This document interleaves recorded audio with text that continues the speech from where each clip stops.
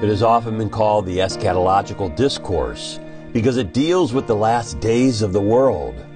In this gospel reading, Jesus spoke in the style and language of prophecy.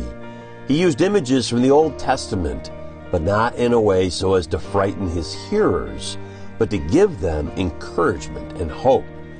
Jesus specifically talked about the destruction of the city of Jerusalem, the end of the world, and the second coming of Christ in glory and majesty. It was by divine dispensation of providence that the city and temple were destroyed. If the ancient rites and sacrifices had continued, there might have been those that were weak in faith, who, attracted by the imagery, would have been led astray from the path of truth. With the destruction of the temple, the pagan sacrifices also ended. And none of this was without warning. During an entire year prior to the destruction, a meteor like a flaming sword was seen impending over the city. Also seen in the sky were appearances of chariots and numerous armies in battle against one another.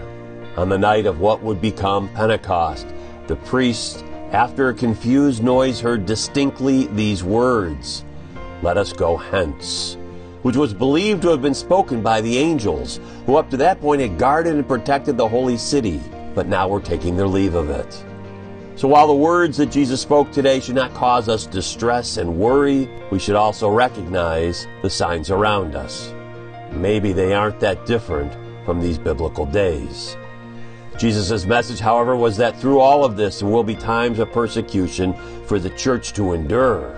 The disciples and us should remain hopeful because of the triumph of Christ in the end. This is Father Doug Brown, chaplain of AM 1260 The Rock, Cleveland's Catholic Radio, and pastor of Mary Queen of Peace in Cleveland.